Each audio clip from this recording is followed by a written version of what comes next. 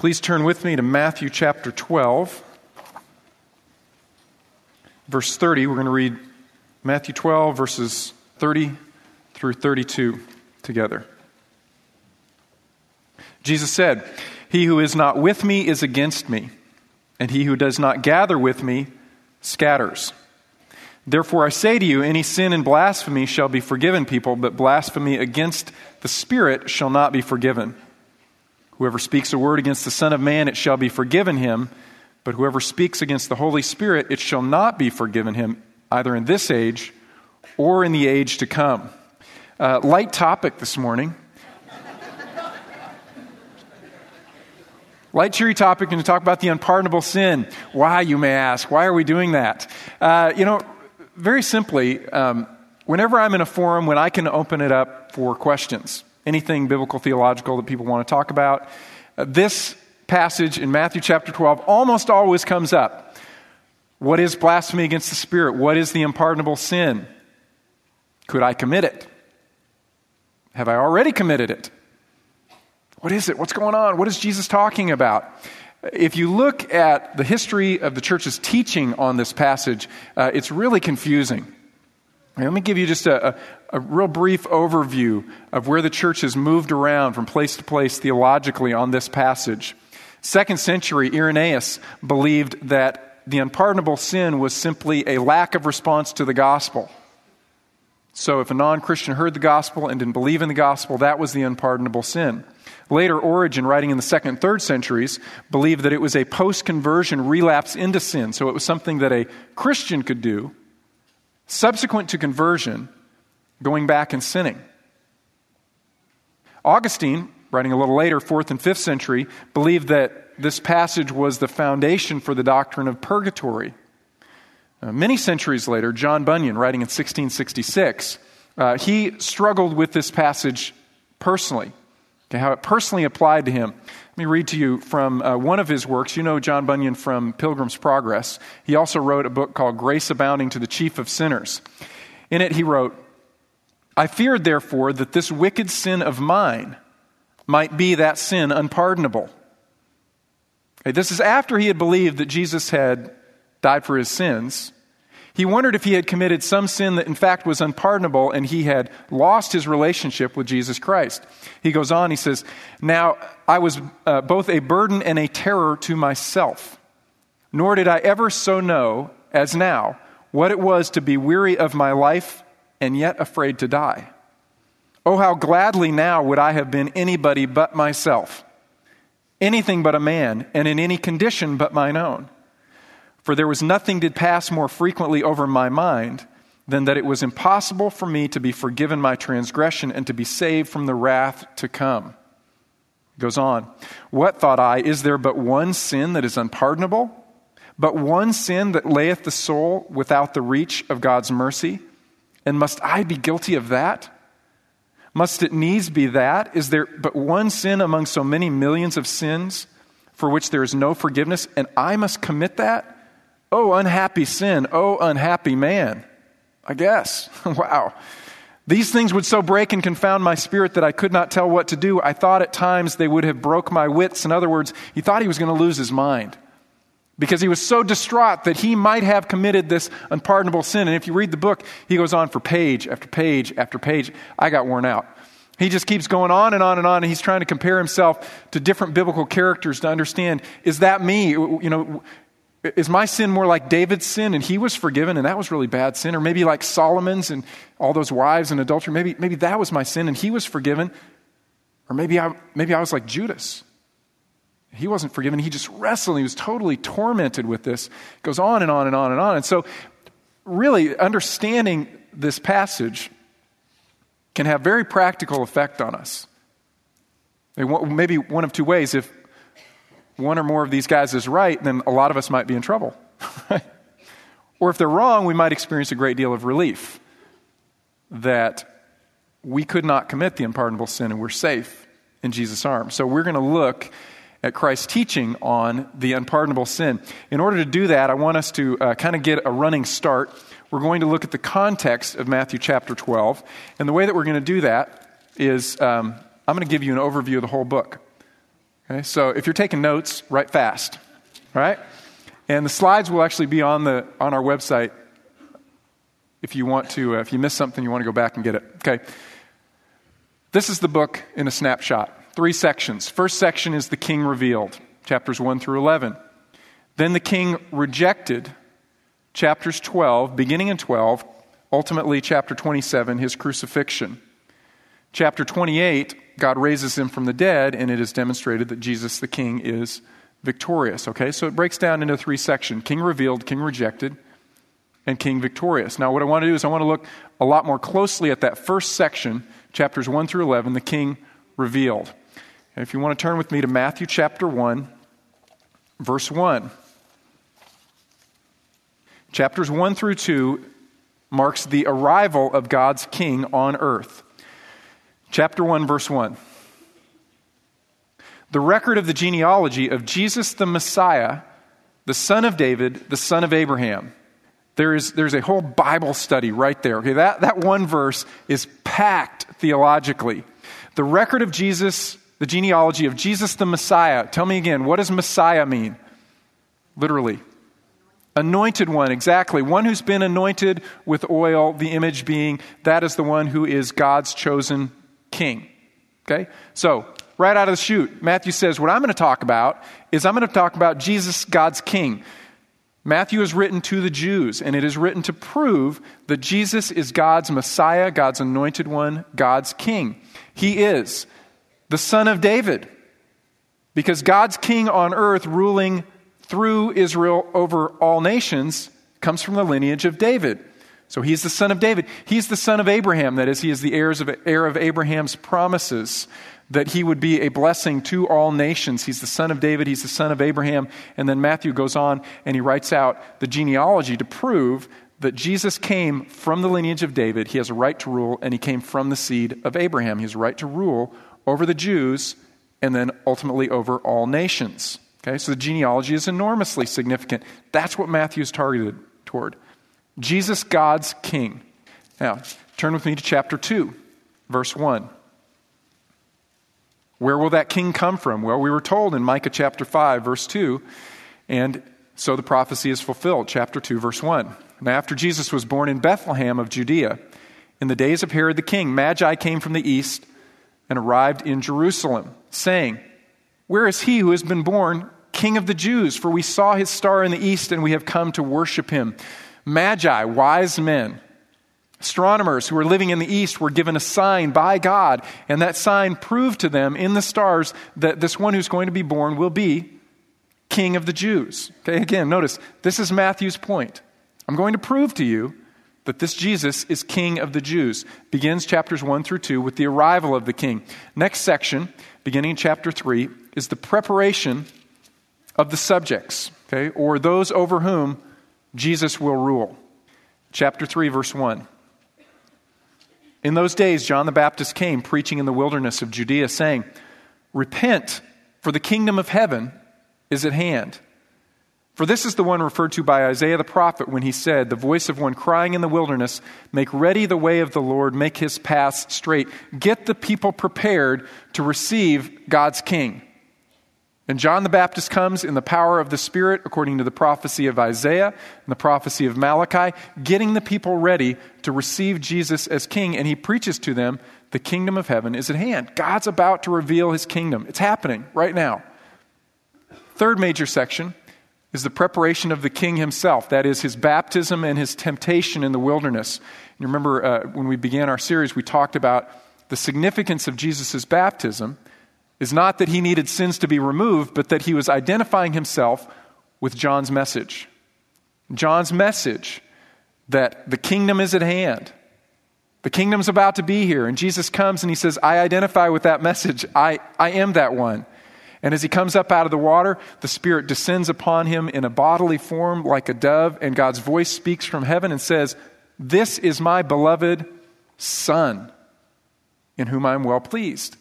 And the Son of God was a title for God's king. David was called the Son of God. This is my son. This is my king. Then he sends him out into the wilderness, and he's tempted and tested by the devil to prove that he has the moral right to rule over God's people. He passes every test, every temptation. This is the king. Okay, it's been validated. Fourth section, the unveiling of the king. This is the major part of those first 11 chapters. It's a little difficult to read, so I'll tell you it's 4:12 through 11:24. Look with me in chapter 4, verse 17. From that time, Jesus began to preach and say, "Repent, for the kingdom of heaven is at hand." He's preaching the same message that John is preaching. The kingdom's about to come. The kingdom's about to come. The kingdom of heaven is at hand. Look at verse 23.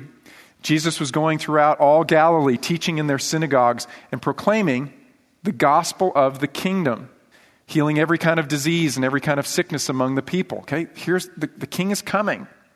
And then he goes on in chapter 5 through 7, and he begins to teach principles of the kingdom. Okay, principles of the kingdom. Look, chapter 5, verse 1. Jesus saw the crowds, and he went up on the mountain. After he sat down, his disciples came to him. He opened his mouth, and he began to teach them, saying, "Blessed are the poor in spirit, for theirs is the kingdom of heaven." Okay? It's kingdom, kingdom, kingdom, kingdom. Jesus is now teaching. He's proving through his teaching that he is the one who can explain and bring God's kingdom. And notice at the very end of the Sermon on the Mount, the people's response, chapter 7, verse 28. When Jesus had finished these words, the crowds were amazed at his teaching, for he was teaching them as one having authority and not as their scribes had been teaching them. And what we see begin to happen is a confrontation is starting to build, because the spiritual leadership was failing. They couldn't lead God's people into the kingdom. Jesus is demonstrating through his teaching that he is very, very different. And the people notice it is so obvious. They say, wow, this is really, really different teaching. Then in chapters 8 through 9, Jesus turns and he begins to perform miracle after miracle after miracle. And Matthew records these because they offer physical proof that Jesus is in fact God's king. Because when Messiah would come, it was prophesied that he would bring these miracles.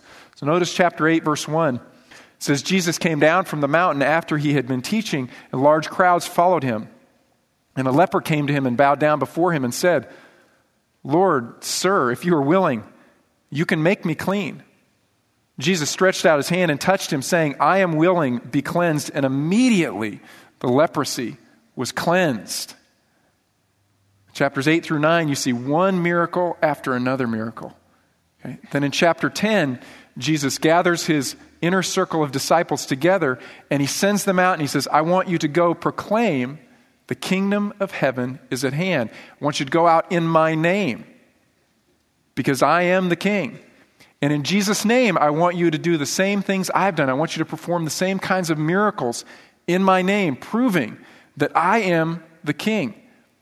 In chapter 10, people are sent out throughout all of Israel, and they are proclaiming the gospel of the kingdom. Notice, chapter 10, verse 1, it says, Jesus summoned his 12, and he gave them authority over unclean spirits to cast them out, to heal every kind of disease and every kind of sickness.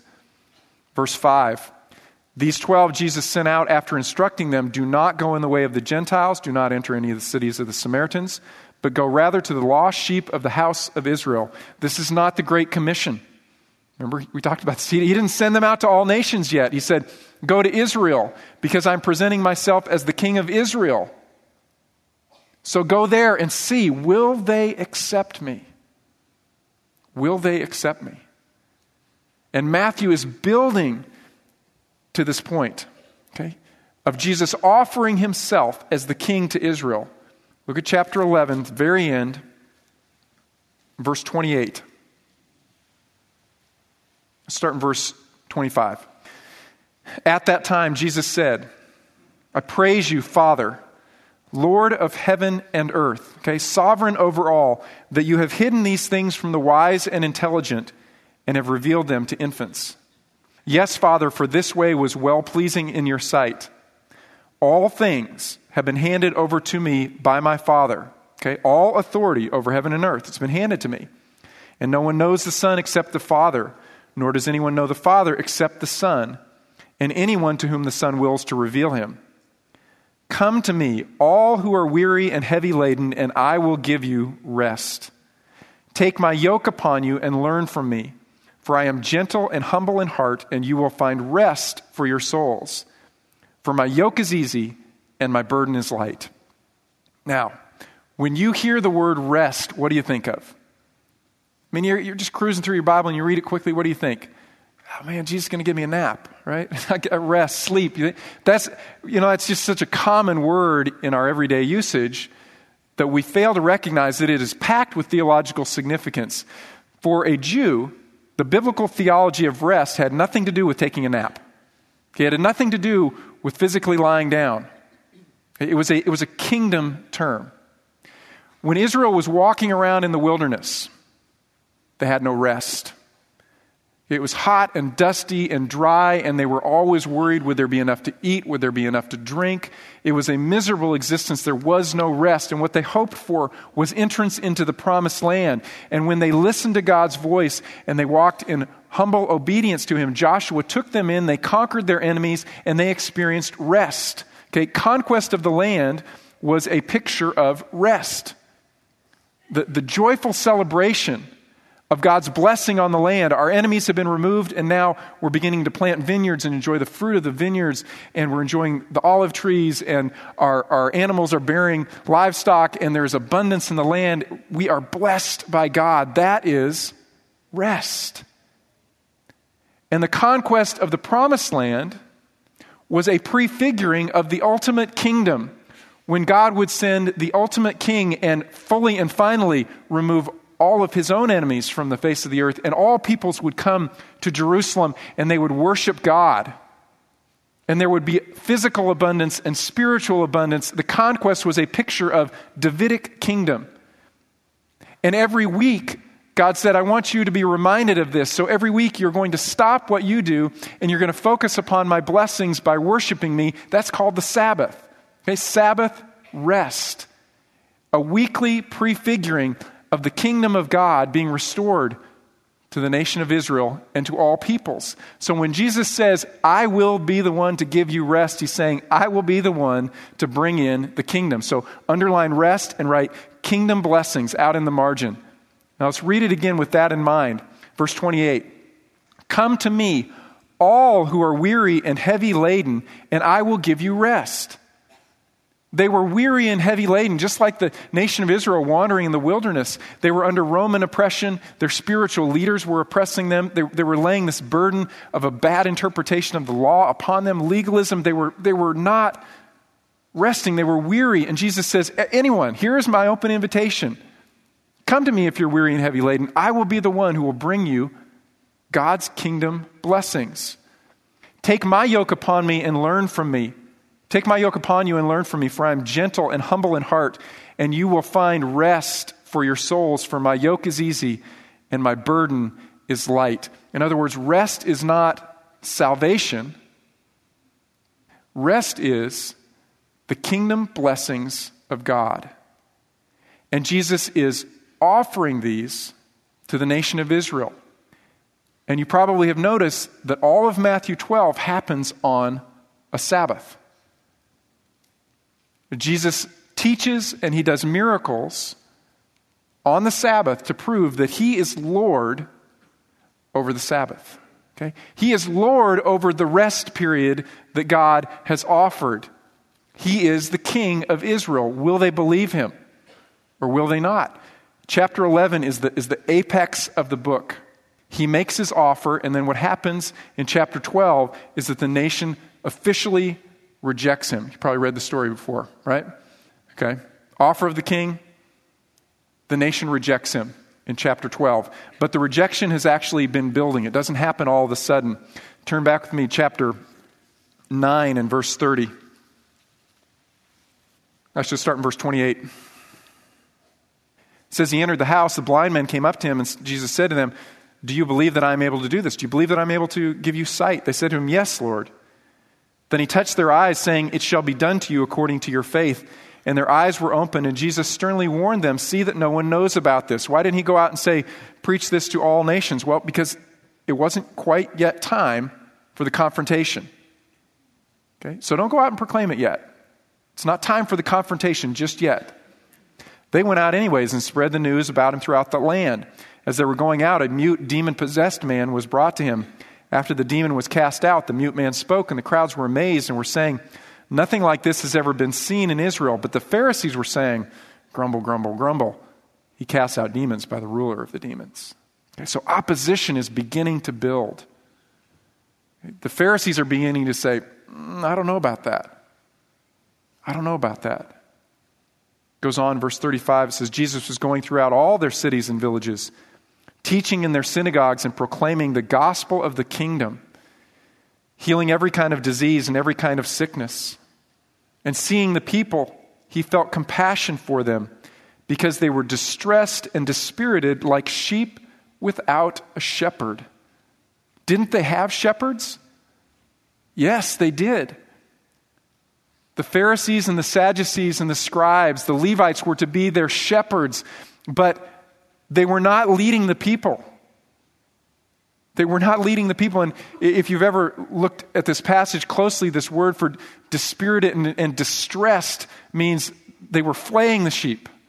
Okay, they weren't caring for the sheep, they were abusing the sheep. Instead of leading the sheep into blessing, they were taking any blessing that the sheep had, and they were taking it away from them. And Jesus looks out at them, and he has compassion for them because they lack a shepherd. And he wants to be that shepherd. Okay? He wants to be that shepherd. And so this confrontation is building with Jesus. Chapter 11, verse 13.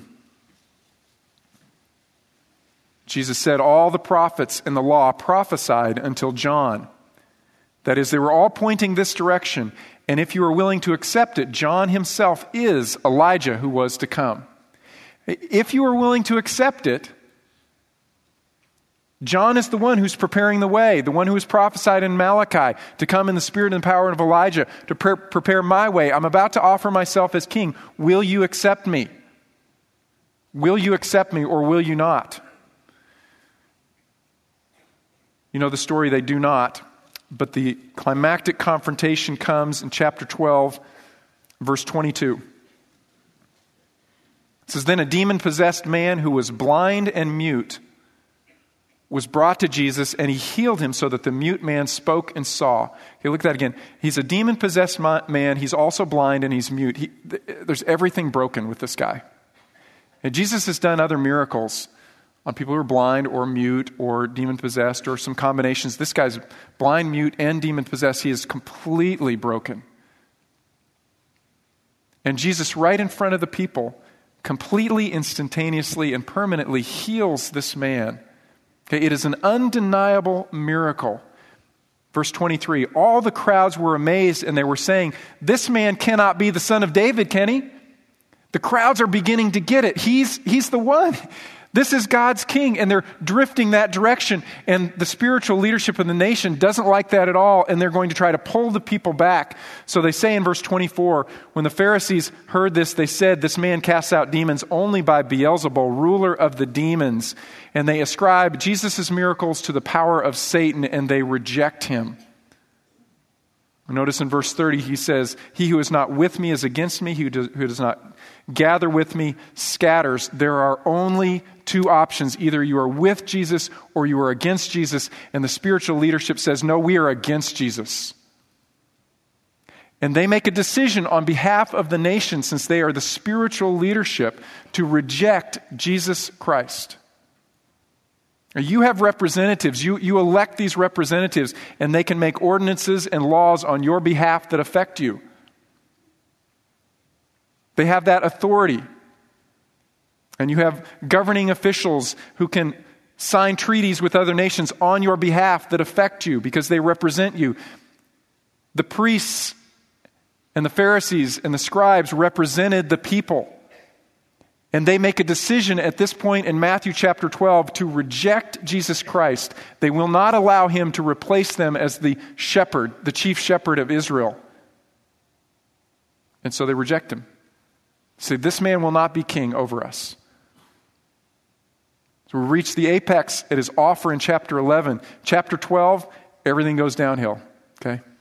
And Jesus no longer tells the people the kingdom of heaven is at hand. Ever. He doesn't tell them that again. Instead, he begins to proclaim mysteries of the kingdom. The kingdom's not going to look like what we anticipated because you have rejected Jesus. He begins to predict his own rejection by the nation, the fact that they will actually kill him and crucify him. And he begins to pronounce condemnation upon the nation because they have rejected him. These are the consequences for that rejection. Look with me in chapter 12 verse 41. It says, "The men of Nineveh will stand up with this generation at the judgment, and they will condemn it because they repented at the preaching of Jonah, and behold, something greater than Jonah is here. The queen of the south will rise up with this generation at the judgment and will condemn it because she came from the ends of the earth to hear the wisdom of Solomon, and behold, something greater than Solomon is here. This generation is going to be under judgment." What's that judgment going to look like? Turn with me to chapter 21 of Matthew and verse 33. Listen to another parable. There was a landowner who planted a vineyard and put a wall all around it and dug a winepress in it and built a tower and rented it out to vine growers and went on a journey. The landowner is God. He owns all things. He plants a vineyard. That's the promised land. Okay? And there are vine growers who are the leaders of Israel and the Israelites. Okay? Verse 34, "When the harvest time approached, he sent his slaves, that is, the prophets, to the vine growers to receive his produce, that is, rightful worship. The vine growers took his slaves and beat one and killed another and stoned a third." This is how Israel responded to her prophets. "Again, he sent another group of slaves or prophets larger than the first. They did the same thing to them. But afterwards he sent his son, saying, 'Surely they will respect my son.' But when the vine growers saw the son, they said among themselves, 'This is the heir. Come, let us kill him and seize his inheritance.' They took him and threw him out of the vineyard and killed him. Therefore, when the owner of the vineyard comes, what will he do to those vine growers?" People listening said to Jesus, "He will bring those wretches to a wretched end. He'll rent out the vineyard to other vine growers who will pay him the proceeds at the proper seasons." And the people understood the basic idea of the parable, but they didn't really understand what Jesus was talking about. Verse 42, Jesus said to them, "Did you never read the scriptures?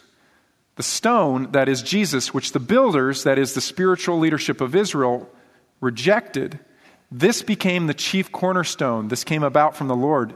Is it not marvelous in our eyes?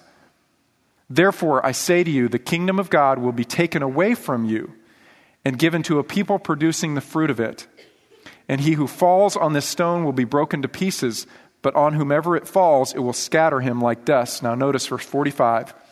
"When the chief priests and the Pharisees heard his parables, they understood that he was talking about them." You're out, Jesus is saying. Because you have rejected me as Messiah, you will be out. You will be cast out. Jesus is pronouncing judgment upon the spiritual leadership of the nation of Israel. There are other consequences as well. Turn to chapter 23, verse 37. Jesus said, "Jerusalem, Jerusalem, who kills the prophets and stones those who are sent to her." Same point he made in the parable.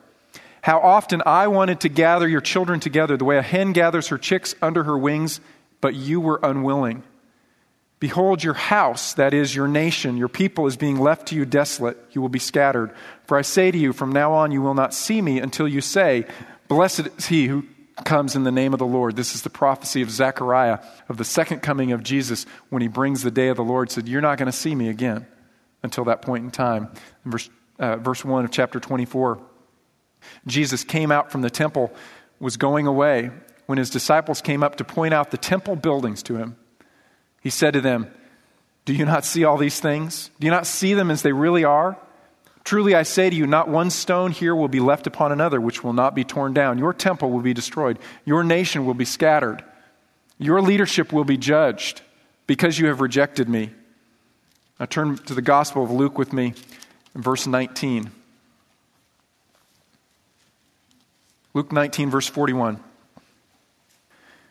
When Jesus approached Jerusalem, he saw the city and he wept over it, saying, if you had known in this day, even you, the things which make for peace or shalom, which make for the blessings of God, rest, the kingdom of heaven, if you had known that, but now they have been hidden from your eyes, they have been rescinded, the offer is taken back because you've rejected me. For the days will come instead when your enemies will throw up a barricade against you and surround you and hem you in on every side. They will level you to the ground and your children within you, and they will not leave in you one stone upon another, because you did not recognize the time of your visitation. That is, when God sent his king to you and you rejected him. You will be judged. There are consequences for it. And so Jesus stops preaching the gospel of the kingdom. He stops saying the kingdom of heaven is at hand. He begins proclaiming mysteries of the kingdom and prophesying his rejection by the kingdom, and then proclaiming judgment upon the nation, specifically upon the leaders of Israel. So all that's background. Okay, all that's context. What is the unpardonable sin? Let's go back to chapter 12 of Matthew. Verse 31. Let's go back and read beginning in verse 24. When the Pharisees heard this, they said, this man casts out demons only by Beelzebul, the ruler of the demons. And knowing their thoughts, Jesus said to them, any kingdom divided against itself is laid waste, and any city or house divided against itself will not stand. If Satan casts out Satan, he is divided against himself. How will his kingdom stand? And if I by Beelzebul cast out demons, by whom do your sons cast them out? For this reason they will be your judges. But if I cast out demons by the Spirit of God, then the kingdom of God has come upon you. Or how can anyone enter the strong man's house and carry off his property unless he first binds the strong man? Then he will plunder his house. He who is not with me is against me. He who does not gather with me scatters. Therefore I say to you, any sin and blasphemy shall be forgiven people, but blasphemy against the Spirit shall not be forgiven. This is the unpardonable sin. It is crediting Jesus' miracles to the power of Satan, or in other words, ascribing the Spirit's work to God's adversary, the devil. That is the unpardonable sin. Okay? In the face of incontrovertible evidence, a miracle of a man who is blind and mute and demon-possessed, who is completely and utterly and irreversibly healed by God, they say, no, that's not God. That is the power of Satan. That is the power of the ruler of all of the demons. That's Beelzebul. And the leadership officially rejects Jesus Christ. This is the unpardonable sin. Okay? Notice in verse 32, he goes on, he says, whoever speaks a word against the Son of Man, it shall be forgiven him. But whoever speaks against the Holy Spirit, it shall not be forgiven him, either in this age or in the age to come. So what is Jesus saying? Is it worse to speak a word against the Spirit than against the Son of Man? What he's talking about is a difference of degrees. While Jesus was on the earth and he was proclaiming his message and inviting people to believe in him, some did not believe, did they? Hey, most did not believe. Many doubted, some were confused, a lot did not believe. There was still hope for them. After Jesus was raised from the dead, we had thousands believing in Jesus. Eventually even Saul of Tarsus, okay, who became the Apostle Paul. So in other words, disbelief still allowed for hope. But this was an official proclamation by the leadership of Israel in rejecting Jesus to call the Spirit of God Satan.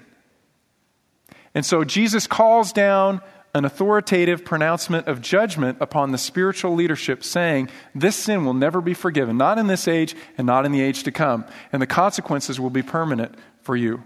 Okay? That is blasphemy of the Holy Spirit, or the unpardonable sin. So the big question is then, can someone commit the unpardonable sin today? And the answer is no. No. Okay.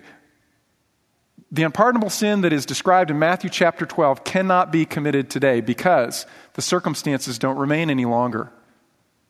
It was for this generation and specifically this group of people, spiritual leadership, who saw the miracles of Jesus and said, that's not God, that's Satan. And Jesus pronounces judgment. He has the authority to do so. That is the unpardonable sin. You can't commit what happened in Matthew chapter 12, and nor can I. That doesn't answer all our questions, though, okay?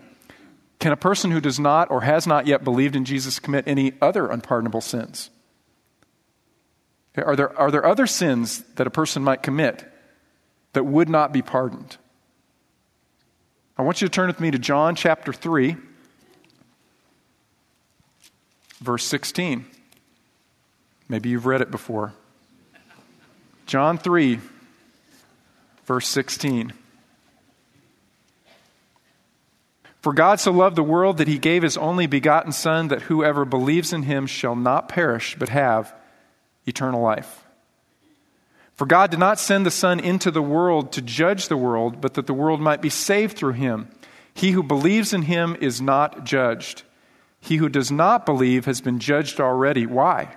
Because he has not believed in the name of the only begotten Son. There's only one sin, in a sense, that will not be ultimately forgiven, and that is choosing to disbelieve in the name of the only begotten Son of God. In other words, the reason that a person spends eternity separated from God is not because of all the bad sins that they've done in their life, nor is it because they're non-elect. It is because they've chosen not to believe. They've chosen not to believe in the name of the only begotten Son of God. That's what causes a person to be separated from God forever. Now, tragically, the debt of all their sin has already been paid for. Pardon has been issued, but pardon has to be received through faith. And if a person doesn't receive that pardon, the sin remains upon them. The debt remains upon them. Let me give you an illustration of this. Back in 1833, there's a man named George Wilson who robbed the U.S. mail. He was caught, convicted, and sentenced to be hanged. But Andrew Jackson issued him a pardon. George Wilson, for whatever reason, rejected his own pardon. He said, I will not be pardoned. Instead, I choose to take my sentence. I will be hanged. Well, his pardon in this issue went into the Court of Appeals, went all the way up to the Supreme Court. And Chief Justice Marshall issued the following opinion on behalf of the court. He said, a pardon is an act of grace. Okay, undeserved. The person has been convicted. They don't deserve this, but a president can give them grace, give them what they don't deserve, can remove that debt from them. The consequence can be removed. It's purely an act of grace. A pardon is a deed, a contract, to the validity of which delivery is essential. And delivery is not complete without acceptance. It may then be rejected by the person to whom it is tendered, and if it be rejected, we have discovered no power in a court to force it on him. See the point? Chief Justice Marshall said, the president can issue a decree of pardon, but for it to be complete, it has to be accepted. And if it be rejected, the court can't force it upon him. The court can't say, George Wilson, in spite of yourself, you're going to live. No, the sentence stands because George Wilson has not accepted the pardon. And the same is true with us. Jesus Christ has paid the penalty for our sins. Every sin of every person who is here right now has been paid for. But you have to personally say, God, I accept the pardon for my sin. That's what faith is. Faith is saying, God, thank you for issuing my pardon through Christ. Thank you for paying the debt of my sin through Christ. I accept. And when you do that, paid in full is stamped upon you. Okay, pardon received, pardon issued, pardon received. And you have the debt of your sin removed and you have eternal life. And the only thing that keeps a person separated from God is choosing not to receive the pardon of Christ. And so I encourage you, if you have never said, God, I accept that pardon on my behalf, let me encourage you to do so this morning. Say, God, thank you. Thank you for freeing me in Christ. I accept. That is the gospel message. You can't earn it. It is, as Chief Justice Marshall said, it's an act of grace. Completely undeserved. Accomplished by God for us through Christ. So, can there be an unpardonable sin? Well, the sin has been pardoned. it might not be accepted. Another related question, though, before we end: can a Christian commit any other unpardonable sin? Okay, let's say I've accepted the pardon of Christ, but then I go on in my life and I do something else. Can I commit another unpardonable sin? Maybe not exactly the same one that happened in Matthew chapter 12, but could I commit something that would cause me to be once again separated from God, my pardon revoked? And the answer is absolutely not. Absolutely not. That is the doctrine of eternal security. Let me just note, Matthew chapter 12 has nothing to say about that topic whatsoever. Matthew chapter 12 doesn't apply to that. But there is an enormous body of Scripture that tells us that as believers in Jesus Christ, once we belong to Christ, He holds us firmly in His hand. And we cannot be separated. Are there consequences for sins of the believer? Absolutely. God longs for His people to be holy, to be like Him. And so when we sin, God the Father, as a good Father, comes after us and He disciplines us in His kindness to draw us back into fellowship, and He disciplines and He disciplines. And in the New Testament, you see some folks who He disciplined even to the point of ending their lives on earth because they choose to repent. They refuse to repent. So there are consequences for the believer when we sin, but that consequence is never that we lose eternal life. Look with one other passage with me in John chapter 6. Verse 37, and notice what Jesus says on this topic. John chapter 6, verse 37. All that the Father gives me will come to me, and the one who comes to me I will certainly not cast out. For I have come down from heaven not to do my own will, but the will of Him who sent me. This is the will of Him who sent me, that of all He has given me I lose nothing, but raise it up on the last day. For this is the will of my Father, that everyone who beholds the Son and believes in Him will have eternal life, and I myself will raise him up on the last day. I won't lose any of those that God gave to me. I won't lose them. And for us as believers in Jesus Christ, that's not a motivation for us to be complacent in our walks with Christ. It's a motivation for gratitude. We are safe and secure in the arms of Jesus Christ. He will never leave us. He will never forsake us. He will never lose us. So as we close in prayer, I'd like for you to just take a few moments, quietly say, God, thank you for the security that I have in Christ. Thank you, Jesus. Okay? Just take a few moments to thank Him for that security. And if you know someone, if you have a friend or family member who doesn't know Jesus Christ, take a few moments and pray for that person, that they would believe. And then I'll close this in prayer.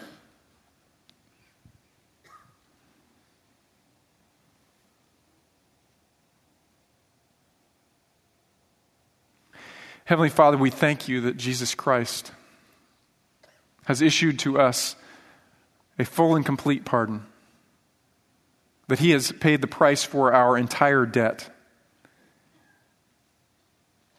and that in Him we have absolute and perfect security. Father, I pray that that would drive us to an attitude of incredible gratitude. We thank you for Jesus. We thank you that we are secure in Him. And I pray, Father, that that would motivate us to be fresh on our minds throughout this week as we walk with you. We would walk in a manner worthy of that pardon. I thank you, Father, you've accomplished all of this fully and finally and completely for us through Jesus Christ. It's in His name we pray. Amen. God bless you. Enjoy His blessings this week.